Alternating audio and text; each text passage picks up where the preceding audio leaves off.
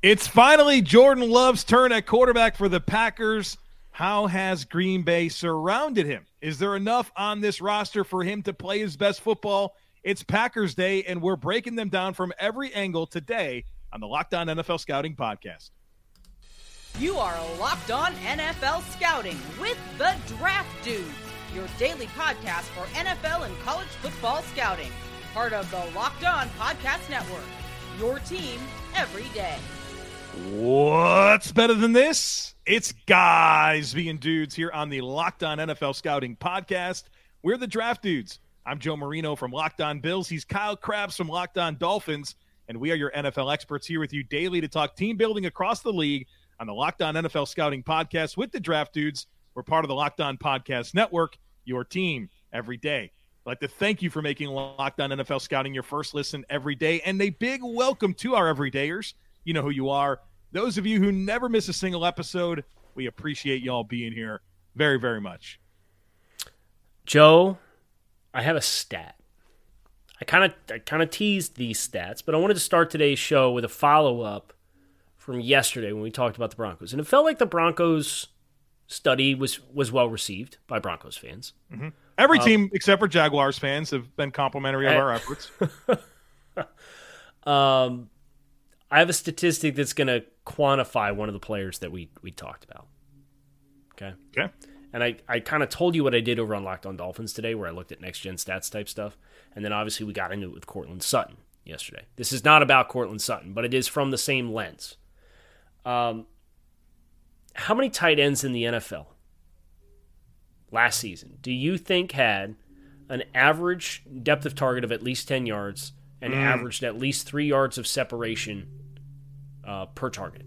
That's a small number. That's a small list, I would guess. Because it's a lot of zone beaters and guys who sit underneath or running delay routes in the flat, so you're just getting check downs. You're not really pushing down the field.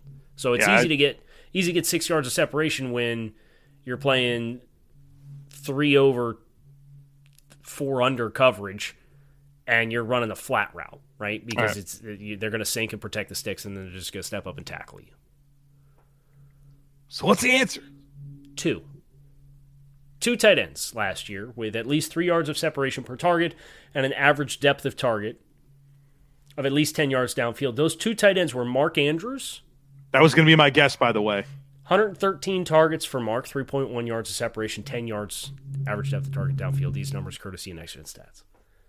The other tight end was Greg Dulcich, Denver Broncos. Let's go! All right, Greg. 3.5 yards of separation per target, 11.5 yards depth of target. A real tight end. On 55 yards, or 55 targets last year. Let's go. That's exciting. That has nothing to do with the Packers, but that's a really cool thing. It doesn't. Nugget. Well, maybe this will be my new thing. Maybe I'll go look for some fun factoid about the team and the day after. No promises. It just happened to come up with research I was doing. Yeah, because you're going to commit yourself to something there. It's a lot. So happy Wednesday. Happy Wednesday. Happy Packers Day. Packers welcome. Day. What do Packers fans call themselves? The Pack? I have no idea. But welcome, Green Bay Packers fans. Minority team owner is what they probably call themselves. Yeah, that's what they are. That's a cool label. Only you guys. Nobody else can have that. So congratulations on that. That's pretty cool. So we're talking about your team today. Kyle and I have taken the time this morning and yesterday to study, right? We've watched film on the players. We've studied the roster. We've categorized every single player on the roster. And so we're going to talk about this football team entering 2023. And it's a really interesting situation, obviously, with Jordan Love. Now, finally, it's his turn to play quarterback for this football team. And we'll start the conversation offensively. And I feel like I'm doing the lead in, but I also kind of want to do the first talking point if I can. Do it. Let it rip. All right. My prevailing thought on this offense is the wide receivers and tight ends. Rightfully so. Literally have your most experienced receiver or tight end is Josiah DeGuara. Every wide receiver is a rookie or a second-year player. Yeah. Christian Watson, Samari Toure, Romeo Doubs, your second-year players to go with Grant Dubois, Dontavian Wicks, and Jaden Reed. He drafted 2 tight ends, Tucker Kraft and Luke Musgrave. I mean, you have very, very inexperienced receivers and tight ends. I understand that there's a lot of ceiling there. There's a lot of physical talent. There's a lot of upside. But you don't necessarily have an established volume target for Jordan Love to lean on. And so with that in mind, and again, I recognize the potency of these weapons, right? But they're still developing weapons around a quarterback that there's going to be growing pains with these guys playing. This offense has to run through Aaron Jones and A.J. Dillon. Like, I think we said that last year too. That was a big part of it. Like, they were paying Aaron $50 million, so they didn't do that.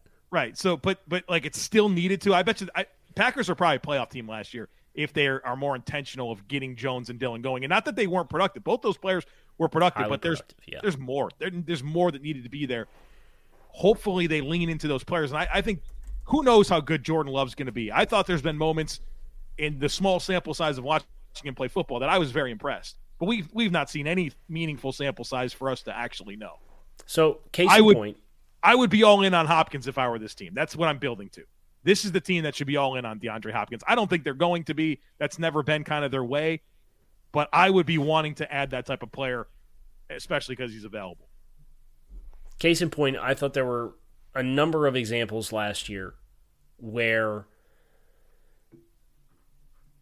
they really had success grounding teams with the run game and really challenging. And I know A.J. Dillon, now that I'm on this next-gen stats kick, I happen across this stat today. There were only 2 or 3 backs in the NFL who spent less time behind the line of scrimmage on average per carry than A.J. Dillon. I love that stat. Tell me more about it. Train. So it was like 2 point... I'm going to float around and produce this thing. A.J. Dillon also top 3 in the NFL in thigh circumference as well. So there's that to be mindful. No question. So average time, there was only one running back in the NFL last year that had a shorter duration of time that he spent behind the line of scrimmage per average on carries than A.J. Dillon did. Was it Jamal Williams? Who was it? Chuba Hubbard. Jamal Williams was 4th on this list. Okay, I figured he'd be high up there. Donta Foreman was tied with him, and Damian Harris was tied with him, and Samaje Perine was 3rd. Chuba's an outlier here. What's he doing with these guys? Right. Man, he don't want to waste any time behind the line of scrimmage. But so get going. Also interesting with A.J. Dillon, what percent 8-man boxes do you think A.J. Dillon got last year? Oh, geez, I'd guess a lot. I guess it's a high percentage. Well, the highest percentage of 8-man boxes seen last year by any running back was Tyler Algier. 40% of his boxes were 8-man boxes. Makes sense. That makes a lot of sense. Derrick Henry was 2nd with 38%. Makes a lot of sense. A.J. Dillon. Let me start with Aaron Jones. Aaron Jones' 3rd lightest 8-man box count, 10.8%. So while Aaron Jones is the 3rd lowest percentage, A.J. Dillon is the 14th lowest percentage of 8-man boxes. That's 16% of his boxes last year were 8-man boxes. So getting good looks. They're getting great looks to run the ball. So I think the question will be how that number changes now without Aaron Rodgers, right? Because the precedent has been you're going to play one high coverage against Rodgers, and he's going to take shot plays down the field, and he's going to run slot fade or his transition goes or whatever they call them, and it's just like kind of the automatic check where they're all on the same page. We get this look, I'm going to throw the fade. Well, now that element of this offense, if that's not there, I would expect these numbers to dramatically increase with Jordan Love, and that's going to be the big test for Jordan Love, because it's not like you have explosiveness in your skill group, but you don't have experience in your skill group, and if that creates growing pains, that may lead to a critical miscue in a critical juncture of a game. But they were at their best when they came downhill at people, and they're going to need to do more of that. I think the offensive line is constructed to have most of its success when it's coming off the ball as compared to being passive, obviously besides Bakhtiari and Jenkins with their experience. But how many eggs can we put into Bakhtiari basket at this point with the durability questions that he's dealt with over the last couple of years? I think the good thing about Bakhtiari is that he came back last year, he did play, and I thought he started to look like himself. But again, the last 3 years have been really, really, I mean, it's been crappy, right? I want to watch the best players in the world play football, and Bakhtiari has traditionally been that at left tackle, and we haven't had a chance to watch him play with consistency. Yeah. And so him being healthy is going to be really important, as well as Elgton Jenkins. That left side could be the best left side of the game, right? I mean, if those guys are healthy, but that hasn't been the case. I think I'm a little higher on this O-line. I think that there's a reasonable floor with Myers and Runyon, and I really like Zach Tom. I mean, what a tough rookie season for him. I mean, he literally played everywhere but center as a rookie, like a considerable amount of snaps. And so I'm excited for him to kind of be able to develop into one spot and realize his ceiling. I liked him a ton at Wake Forest, but if you have any thoughts on the offensive line, I'd love to hear them. But how about this quarterback room also? Jordan Love is backed up by Sean Clifford, who's not an NFL caliber quarterback. Like, he's just not. And Danny Etling. Like, they are ushering in the Jordan Love era, and I understand he sat behind Aaron Rodgers for 3 years. Like, I get it. This isn't a rookie quarterback. This is a different situation. But whether it's the skill players or the people in that room with him, and I know that Sean Clifford apparently has a PhD in the nuances of mental capacity with quarterbacks, whatever we've heard about how smart he is. This is just an interesting situation for me. I would have a different makeup if it were me ushering in the Jordan Love era. Oh, and I probably would too. So let's ask the question, what would the possible motivations of this be? And obviously this is all speculative on our part, but is there any value to Jordan having the schooling that he's had the last few years, and now them not wanting to change the signals of how things are supposed to be done? Or are they so hypersensitive? I mean, Green Bay's been so, I don't want to say spoiled, but like, dude, you went from Brett to Aaron in like a 30-year stretch. Like, there's kind of this established way of doing things that if you were the young impressionable player that's now stepping in, is it valued to say, hey, you got the schooling for 3 years, you're now the guy, we don't want to bring in a veteran player that has not been a part of what our culture has been, and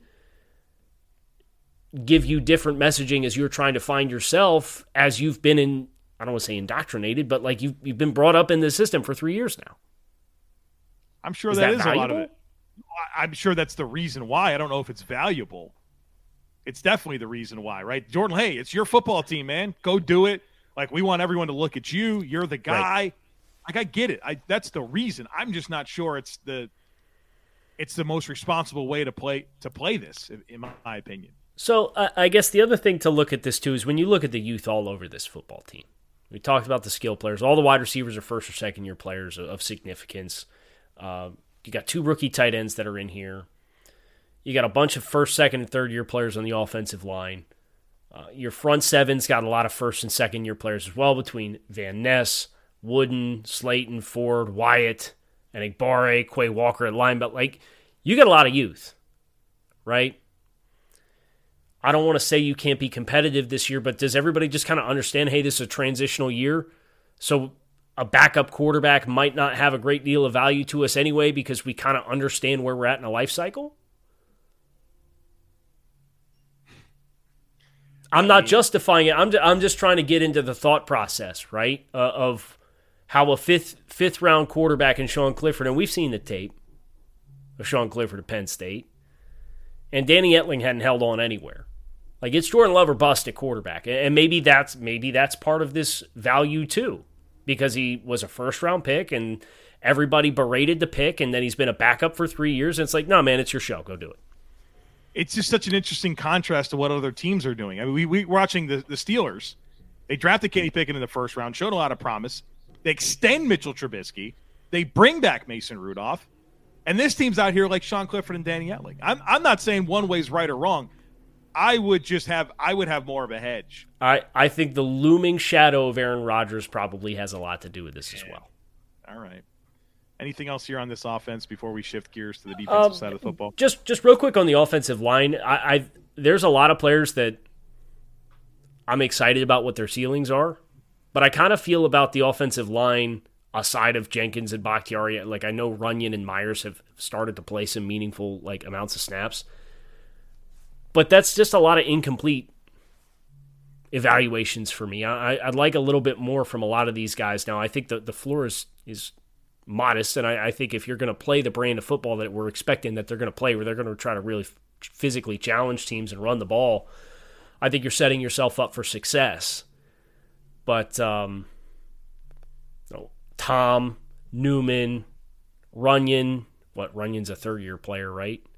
Entering year 3. Myers entering year 3. Sean Ryan. Like, I think all these guys can be adequate level starters as the floor, but them getting there, I just think there's a lot of flux, and that's kind of been as a byproduct of them kind of shuffling offensive linemen around in certain times and kind of moving guys around. So really waiting to let this group kind of settle in. Let's find the best 5. Let's let them play, and let's hope for sustainability and consistent reps and consistent spots and start to build the chemistry up. Yeah, it's like there's continuity, but it all feels new, all at the same time with this offense. It's very unique. You know what's unique? Built Bar, the best tasting protein bar on the planet. Kyle, I'm too in today. I've had a birthday cake puff. I've had a red velvet cake puff as well. These things are awesome. They're so good. They're healthy and they're delicious. They're delicious because they're covered in 100% real chocolate, and they come in great flavors like birthday cake, like red velvet, like churro, like coconut almond, like brownie batter. So many great flavors covered in 100% real chocolate. It's like eating a candy bar, but they're good for you. Low calorie, low sugar, high in protein. You can't beat them. So check it out. Go to Built.com. Use our promo code LOCKEDON15. That'll get you 15% off your next order. But you can also go to your local Walmart or Sam's Club, get a box off the shelf, and try them right away. Folks, these things are awesome. Check them out. And I got a feeling if you do, you're going to thank us later. Defensively for the Packers, I think the nice thing is we got a number of cornerstone players that we feel really good about. Yes, we do. Rashawn Gary on the edge, coming back from injury. Kenny Clark, one of the best interior defensive linemen in the game. Jair Alexander, big-time stud. You got some young players that you're mixing in amongst this group. Former first-round pick in Eric Stokes, former first-round pick in Darnell Savage. Lucas Van Ness is a first-round pick this year. Former first-round pick Devontae Wyatt coming into his second year. Keyshawn Nixon really popped to me as a nickel player, as a younger player. So, again, it's not necessarily a rebuild, but it's a youth movement. And what steps forward all of these young players take is going to define whether Green Bay, and I don't think it's outside of the realm of possibility that they challenge the Lions in the North, but I also don't think it's outside of the realm of possibility that this is a 6 or 7 win football team with all the inexperience and a big change of quarterback and guys stepping into more prominent roles defensively. But I think your pillars are there defensively for this unit to kind of cling to with those cornerstone players. 8 first-round picks on this defense? Stokes, Savage, Gary, Wyatt, Walker, Van Ness, Jair, Clark. Yeah. It's 8. Yeah. Well, they pick a first-round player on defense every single year, sometimes 2. So I guess that as the years add up, that's what happens. What was their last offensive first-round pick? Was that offensive lineman out of Mississippi, if I'm not mistaken, or Texas A&M? About Jordan Love. Oh gosh, Jordan Love. Yeah, non-Jordan Love. All right, I'll pull it up. Thank you. Give me your next thought on the Packers defense while I float around and produce this thing. To me, it's all about development. It's about players coming back healthy, like Rashawn Gary, who can absolutely be proven that he could be a game wrecker, what he did 2 years ago and what he was doing before he got hurt last year. But you're counting on a lot of growth here from guys like Devontae Wyatt and Quay Walker and TJ Slayton at nose, who had some flashy moments last year, who I'm pretty excited about. We want to see that resume expand. Obviously, Lucas Van Ness. You're really, for this front seven to come together, you love having Devondre Campbell at linebacker, who you feel really good about. You love Kenny Clark.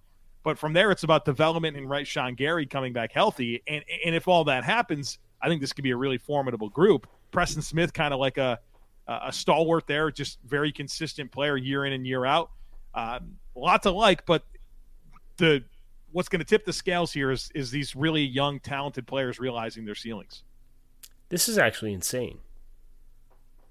If you go back to the year 2000, how many first-round picks do you think the Packers have spent on offense since 2000? 3.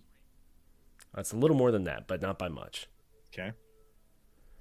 Yeah, who's this offensive tackle I'm talking about? You know what I'm talking about. What's his name? Yes, I do know. You were right. It was Derek Sherrod for Mississippi Derek State. Sherrod, Mississippi State. Okay. That was the most recent first-round pick on offense aside of Jordan Love. Then Brian Brulaga in 2010. So now you're at 2. And then you did B.J. Raji, Justin Harrell.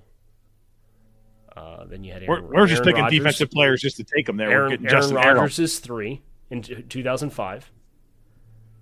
We had Nick Barnett in there. Javon Walker, wide receiver. Okay, he had a slow start, had a couple good years. Bubba Franks. 5 first-round offensive players in the NFL draft since the year 2000. Incredible. It's an incredible trend. What do you think about this safety situation? I like corner Jair Alexander, one of the best in the game. I know you're really high on Keyshawn Nixon. I really like him too. I love Rasul Douglas. Eric Stokes is really talented. Feels like safety's the spot here for me outside of the development of the front 7 where I've got my eyes with Darnell Savage, who started his career really, really well. The last couple of years have been a little bit shaky. And then no Adrian Amos anymore. We're kind of leaning on Tavarius Moore / Rudy Ford. Yeah, I think Savage has to bounce back. And I know he's been banged up at times. So that's kind of derailed when he was really promising when he first came in. But he's somebody with range and speed. I think Tavarius Moore is somebody else with some level of range and speed. There's just a lot of eggs in the Savage basket here. Now, I think the nice thing is between Nixon and what you have with Campbell and Quay Walker, you have some competent middle of the – I don't want to say competent. You have some plus middle of the field coverage ability with your second-level players, right? So, yeah. Are we going to put Savage as your last line of defense and let his range pop and then roll either Tavarius Moore or Rudy Ford in here to complement with Walker, Campbell, and Nixon as your underneath defenders in zone coverage? If you do that, you'd be okay. I just don't think you're going to get – I don't know that you're going to get impact plays from your safeties this year. And maybe we're saying, hey, we got Stokes, Douglas, Jair Alexander, and Keyshawn Nixon at corner. So from a coverage perspective, we've got the cover guys to roll however we want to roll. The safety is just the cleanup guy on the back end. I think that's the ideal scenario based off of who they have, unless Darnell Savage returns to form for what his potential was when he first came in and was playing well. How do you feel like this defense stacks up with the division? AFC North, Bears, Lions, Vikings. I think running the football when I think about those other 3 teams. You feel like this is the front 7 necessary, or the front 7 needed to really hang with those rushing offenses? So I think you have the potential to be that. I think Slayton as a true nose. I think Kenny Clark as an A or B gap defender. You like Preston Smith as a base end. I like that we have some twitch in Van Ness and Rashawn Gary, particularly for if you are unblocked on the edge and you got a mirror against Fields. I think the dynamic play of the linebacker certainly helps. Walker is an electric plug player. He's got to get his emotions under control. I know he had a couple hothead moments last year, got him into trouble. But the physical talent is obviously there. Campbell's production the last few years speaks for itself. So I do think you have, between Clark and Slayton, enough control-type players inside to let these backers flow. And I think you've got enough disruptiveness between Wyatt, Gary, what Van Ness can be, and then you've got a control guy on the edge in Preston Smith, and Kingsley Enagbare had some nice moments last year as a rookie. I think this can be a competitive front with the style of play. I think the mathematical challenges for each team is different because of the different ways that they play football. But yeah, I think this can be a top 12 overall defense in the NFL. I do think that. But it's, like you said, it's all about development. You got to see Kingsley Enagbare take another step forward. You got to see Devontae Wyatt play volume and play well. Clark can't be the only horse and house you have in the middle. You need Slayton to be that. You need Quay Walker to not get himself kicked out of football games, and you need him to continue to take another step forward as well. Those things happen. I do think this can be a very effective defense this year. I feel like Slayton's just like the wild card. He's the guy that, like, if he can really be that anchor in that middle, that's going to unlock more for Kenny Clark, who I think he's been asked to do a lot in run defense, which is kind of taken away from his ability to really get into the backfield and rush over the last couple of seasons. And I know that the Packers have had their challenges stopping the run, and so the NFC in some ways has become a conference about running the football. And I think your ability to stop the run is critical, and I think that's hurt the Packers a lot in the postseason and even last year. Yep. I agree. All right, well, we got to come to consensus on a few players that Kyle and I didn't see eye to eye on as we continue this conversation on the Green Bay Packers today on the Locked On NFL Scouting Podcast.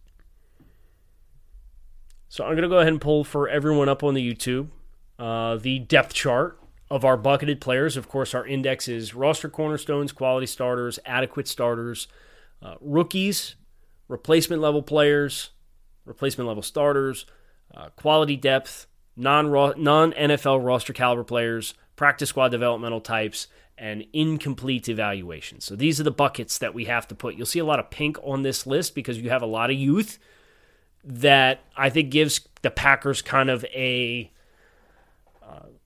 high variance of outcomes. I kind of alluded to that, where I think they can challenge for this division, but I also would not be surprised to see them be a 6 or 7 win team depending on all of these young players. It's worth acknowledging not all pink players as incomplete evaluations are made the same.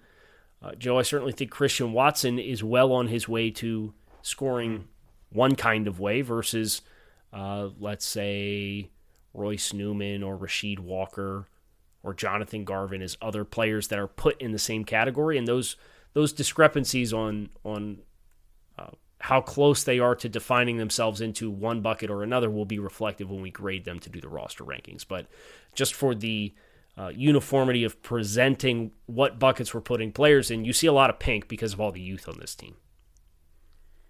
4 players here, right? Rasul Douglas, Josh Myers, John Runyon, and Keyshawn Nixon we have to come to consensus on.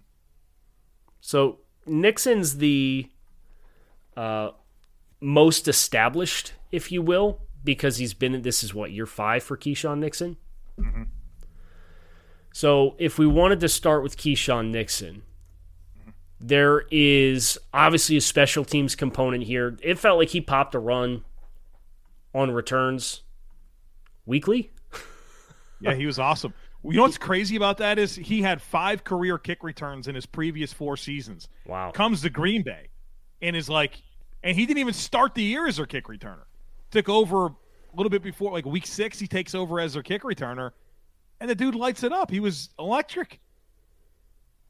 Yeah, so I think he's you would never give a guy a roster cornerstone for return ability, but if he has another season like what he did last year on special teams, like he's gonna be a big time splash player on the hidden yardage components of the game of football.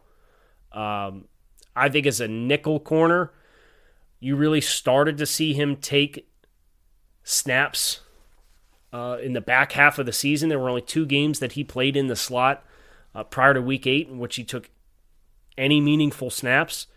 And then that frequency kind of ticked upwards down the stretch. And I know he had some games towards the end of the season where he was playing on returns but didn't actually dress for or he didn't play on the defensive side of the football. But I just think this is a player, when you take the stratosphere of which he is as a special teams player and a player who flashed a bit as a defensive player, I would make a case that this is a quality player for your roster. particularly in the nickel. Oh, what bucket is that? Where's the quality player for your roster? Well, we don't have a bucket for that, so I put him in quality starter. I put him in quality depth because at the end of the day, he's the high-level moments as both a slot corner and a returner. We saw them last year, but, I mean, this sample size is small. Are you going to give any bump for the special teams component? I would argue that this guy has played across 4 seasons, 564 snaps on defense. The reason, and the first 2 games I watched, full transparency when I did the study, were the last 2, Minnesota and Detroit. He didn't even play defense. Yeah, I saw the impact on special teams. So, my exposure to the high level moments at slot, I didn't have him as much. Okay, so we'll put him in here as quality depth, but I would like the record to state that he's a blue for me. Okay, he's on his way to being a blue. Stay on defense, do Rasul Douglas. Yeah, why don't you like Rasul Douglas, man? What's going on there? I like Rasul Douglas plenty. I think he's done a nice job since coming to Green Bay the last 2 years. I don't think he's as physically. He's probably the 3rd most physically gifted corner in this group. Sure, you do acknowledge that being a impactful NFL player has a lot of variables that feed into it, and some of that is functional athleticism. So for me, I see the dynamic play of some of the other players, and I think that makes him somebody you either want to play in zone or there's matchup specific stuff that you need to do there, and because of that, I think there is a little bit of a glass ceiling on how high he can fly. That's all. Oh, yeah, I think with Rasul Douglas, the physical limitations are obvious, right? He's not a quick twitch, springy, explosive athlete, but my goodness, he's a good player.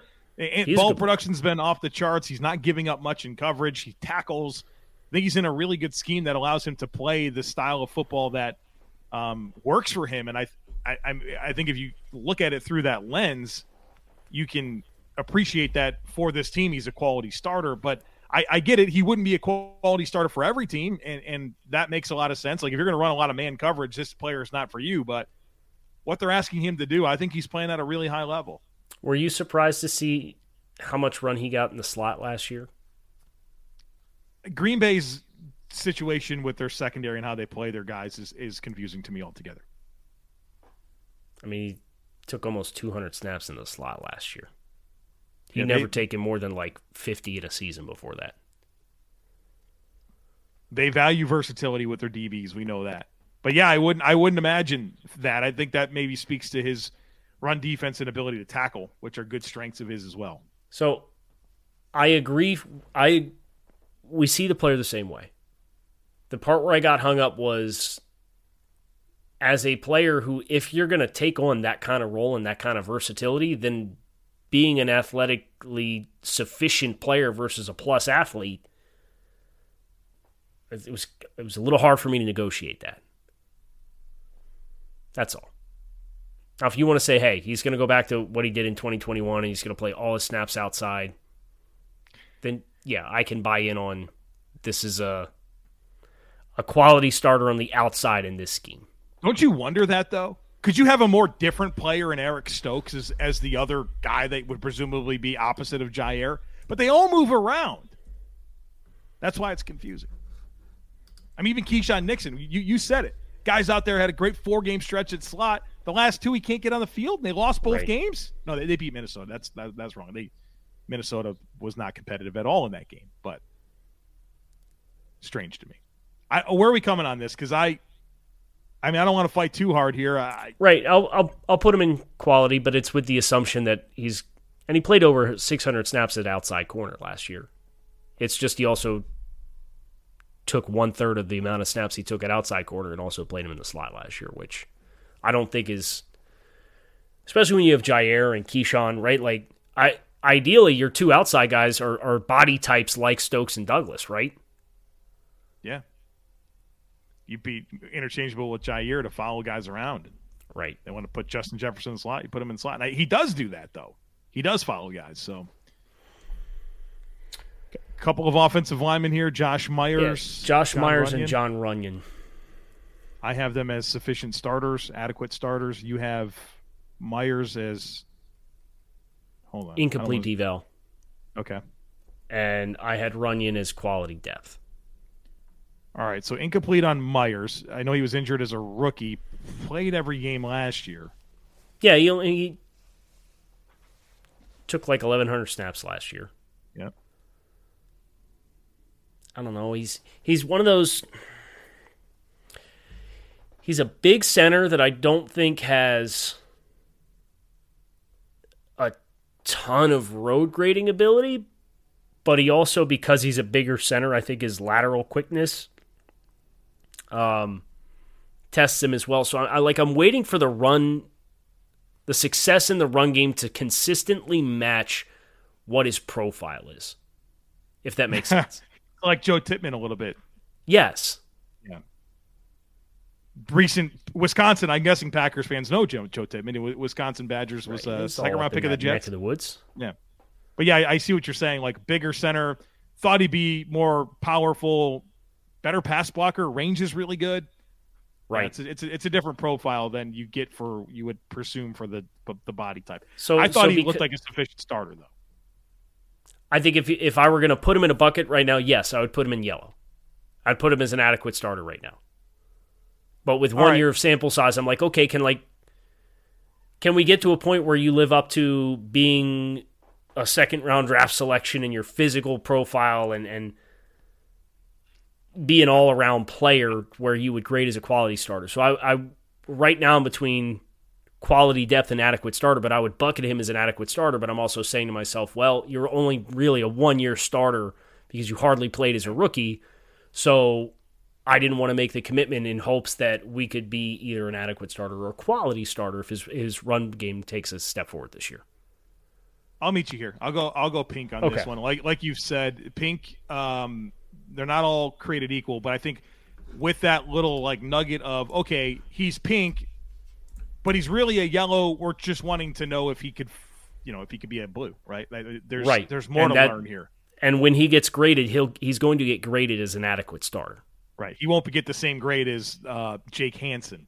Correct. Right. For those that are maybe looking at the screen. So John Runyon now being our last one, and he's been a guy who kind of feels like he's been like the cockroach of this offensive line, doesn't it? They keep investing, and yet he keeps like just taking spots. Yeah, I mean, part of that could be to necessity, right? I mean, they've had to move so many guys around, feels like, for the last 5 years. But so where we're at in this, I have him as an adequate starter. You have him as quality depth. I think you could probably make the case that ideally he is quality depth. But the reason I gave him quality starter, and I'm not super firm here, is I feel like he has and I didn't say quality, adequate starter. I feel like he's come in and hasn't killed them. Like, I feel like he's been sufficient for them. What I think ideally he's your first off the bench at guard. Problem is he doesn't play center, right? So you like a 3-hole backup on the interior, but they have plenty of versatility. I can understand why ideally he's a reserve, but I think he's shown over, he's been here for 3 years that he can hold his head above water.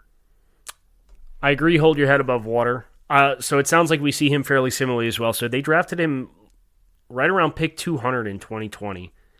And then the following year they drafted Myers and Newman in the first 4 rounds. And then the following year they drafted Ryan and Tom in the first 4 rounds. Yeah. So, and that was with Jenkins and Bakhtiari kind of established as pillars. And obviously you had Myers to kind of come in and play center. I think he's just been up and down. I actually think he's been a little bit too much of a roller coaster when he's played. I think the aggregate of all of that combined is like, yes, he's a passable interior offensive lineman, but like I would not want him to be a starter on my offensive line with what he has shown. All right. I'll meet you here on quality depth. Okay. Because I even said ideally, I think he's a reserve. He's held his head above water for the most part as a starter. probably more out of necessity. I think when you stack him against some of the other guys that we've given quality depth grades to, I would like to think that will be congruent as far as like where he falls. Like case in point, some of the other quality depth assignments that we've given for starting offensive linemen is Tyler Shatley, Jake Brendel, Nick Gates, like those kinds of players. Dan Moore, Ben Barch, Lucas Patrick. Speaking of Packers flex interior guys. So I feel like that's the right stratosphere.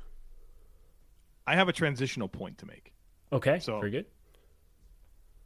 Right now, we are on track for somebody not named Mason Crosby to kick a field goal for this team for the first time since 2006. It's incredible. Can you do me a favor and just say the year one more time? 2007. I'm not a math guy, but that's 15 years. I hope you're right, because I'm not doing that math in my head. Well, he'll have been kicking for 15, and then this is like 7 would be 16, I think. So. Anders Carlson. Yeah, rookie kicker. All right.